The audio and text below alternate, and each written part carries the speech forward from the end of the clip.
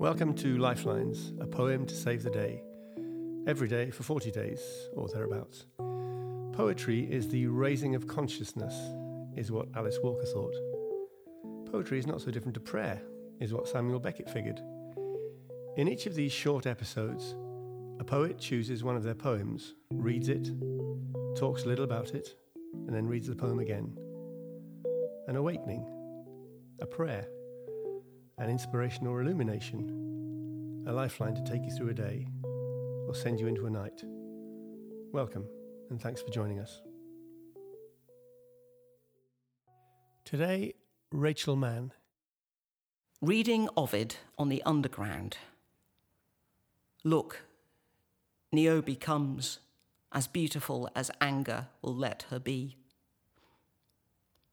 Mansion house, monument, Cannon Street, bank, the electric underworld. Carriages of wrists, elbows, ripe armpits. Stand clear of the doors, words curve on all the walls. Last chance to see, 5 stars, a triumph. Pin up faces peel. Lear stares his girls. He waits our flattery. No phases of the moon for us. No sun to mark the days. It's all show. White light, glare. At the edge of electrocution, corpse boys, corpse girls walk the tunnels and halls. Stale breath, bodies out of time. They teach me the meaning of words. Frantic fears, daughters, sons, tears, alone, gone. St. Pancras, Angel, Old Street, Moorgate, Bank. St. Pancras, do you ever hear our prayers? Our prayers are escalators, Scala sounding so classy, elevating, but handrails are loops of black. Final prayers spin on. Covent Garden, Piccadilly, Leicester Square. As far down as this world goes, I go down. Staircases move up, topple out of sight. Metal waterfalls, but no one believes my tears. It's Theatreland, everyone a busker here. Michelle, ma belle, dry your tears, I say.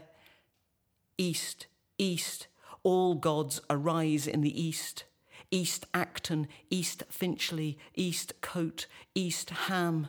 Back to the source, through the burial grounds, the navvies board, back beyond the dead. Heaven's the top of a stair, hell's a blur, hot wind, an empty platform. I suppose we all have visions of the underworld. Many of them are drawn, whether we know it or not, from ancient Greek or Roman ideas of the underworld of Hades, or of Dante's picture of the Inferno. All of us have a vision of what hell might be, even if there is no reality to hell. In this poem, which reflects on the figure of Niobe, who was so proud of her beautiful children that she bragged to the gods that they were more beautiful than them, and as punishment, Apollo killed her children, and she weeps and weeps still in the Greek myths. I wanted to reflect on what it is to travel down beneath the earth, carrying all our stories of hope, our dreams, and our woe. I am so energized so often by the underground, but perhaps that's because I live in Manchester, because I don't have to travel on it every day. But I am so conscious of the way in which, when we travel on it, not only do we so often travel under the ground, but we are, as the poem says, at the edge of electrocution.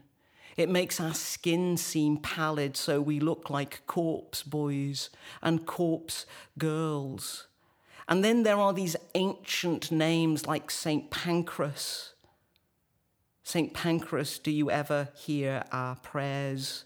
So in this poem, I want to reflect, and I'm trying to reflect on what it means to live our lives now, in the constant movement of now, and how it can feel as if we never stop, and we're surrounded by electronics and devices, and we are caught up in a system of transport that so often doesn't seem to happen at a human pace. And what do we do with that? Because we still remain people with hopes and dreams and loves and delights and longings for connection. But as we travel down, it can feel as if heaven's the top of a stair, that hell's a blur, hot wind, an empty platform. We can feel as if we are travelling back through time, back through the burial grounds through which the navvies board, back beyond the dead, connecting us to a deeper story, not just the story of the city of London, which is, of course, very ancient, but stories which predate even Christianity, connecting us with the tears of a mother, Niobe, weeping over the loss of her children. So I suppose as we travel around, as I travel around, a poem like this can invite us to look out for the ancient stories of hope and love, but of woe, and also look forward. What is heaven for us now? What would it mean for a saint or a god to hear our prayers? Find all episodes of Lifelines, Season 1 and Season 2, at lifelines-book.com. That's where you'll also find more on our poets and their poems, and on Lifelines the Book, a collection of notes on life and love and faith and doubt. As well as our poets, this podcast is giving thanks to Malcolm Doney and to Rick Lee for making the music and editing each episode, and to you for tuning in.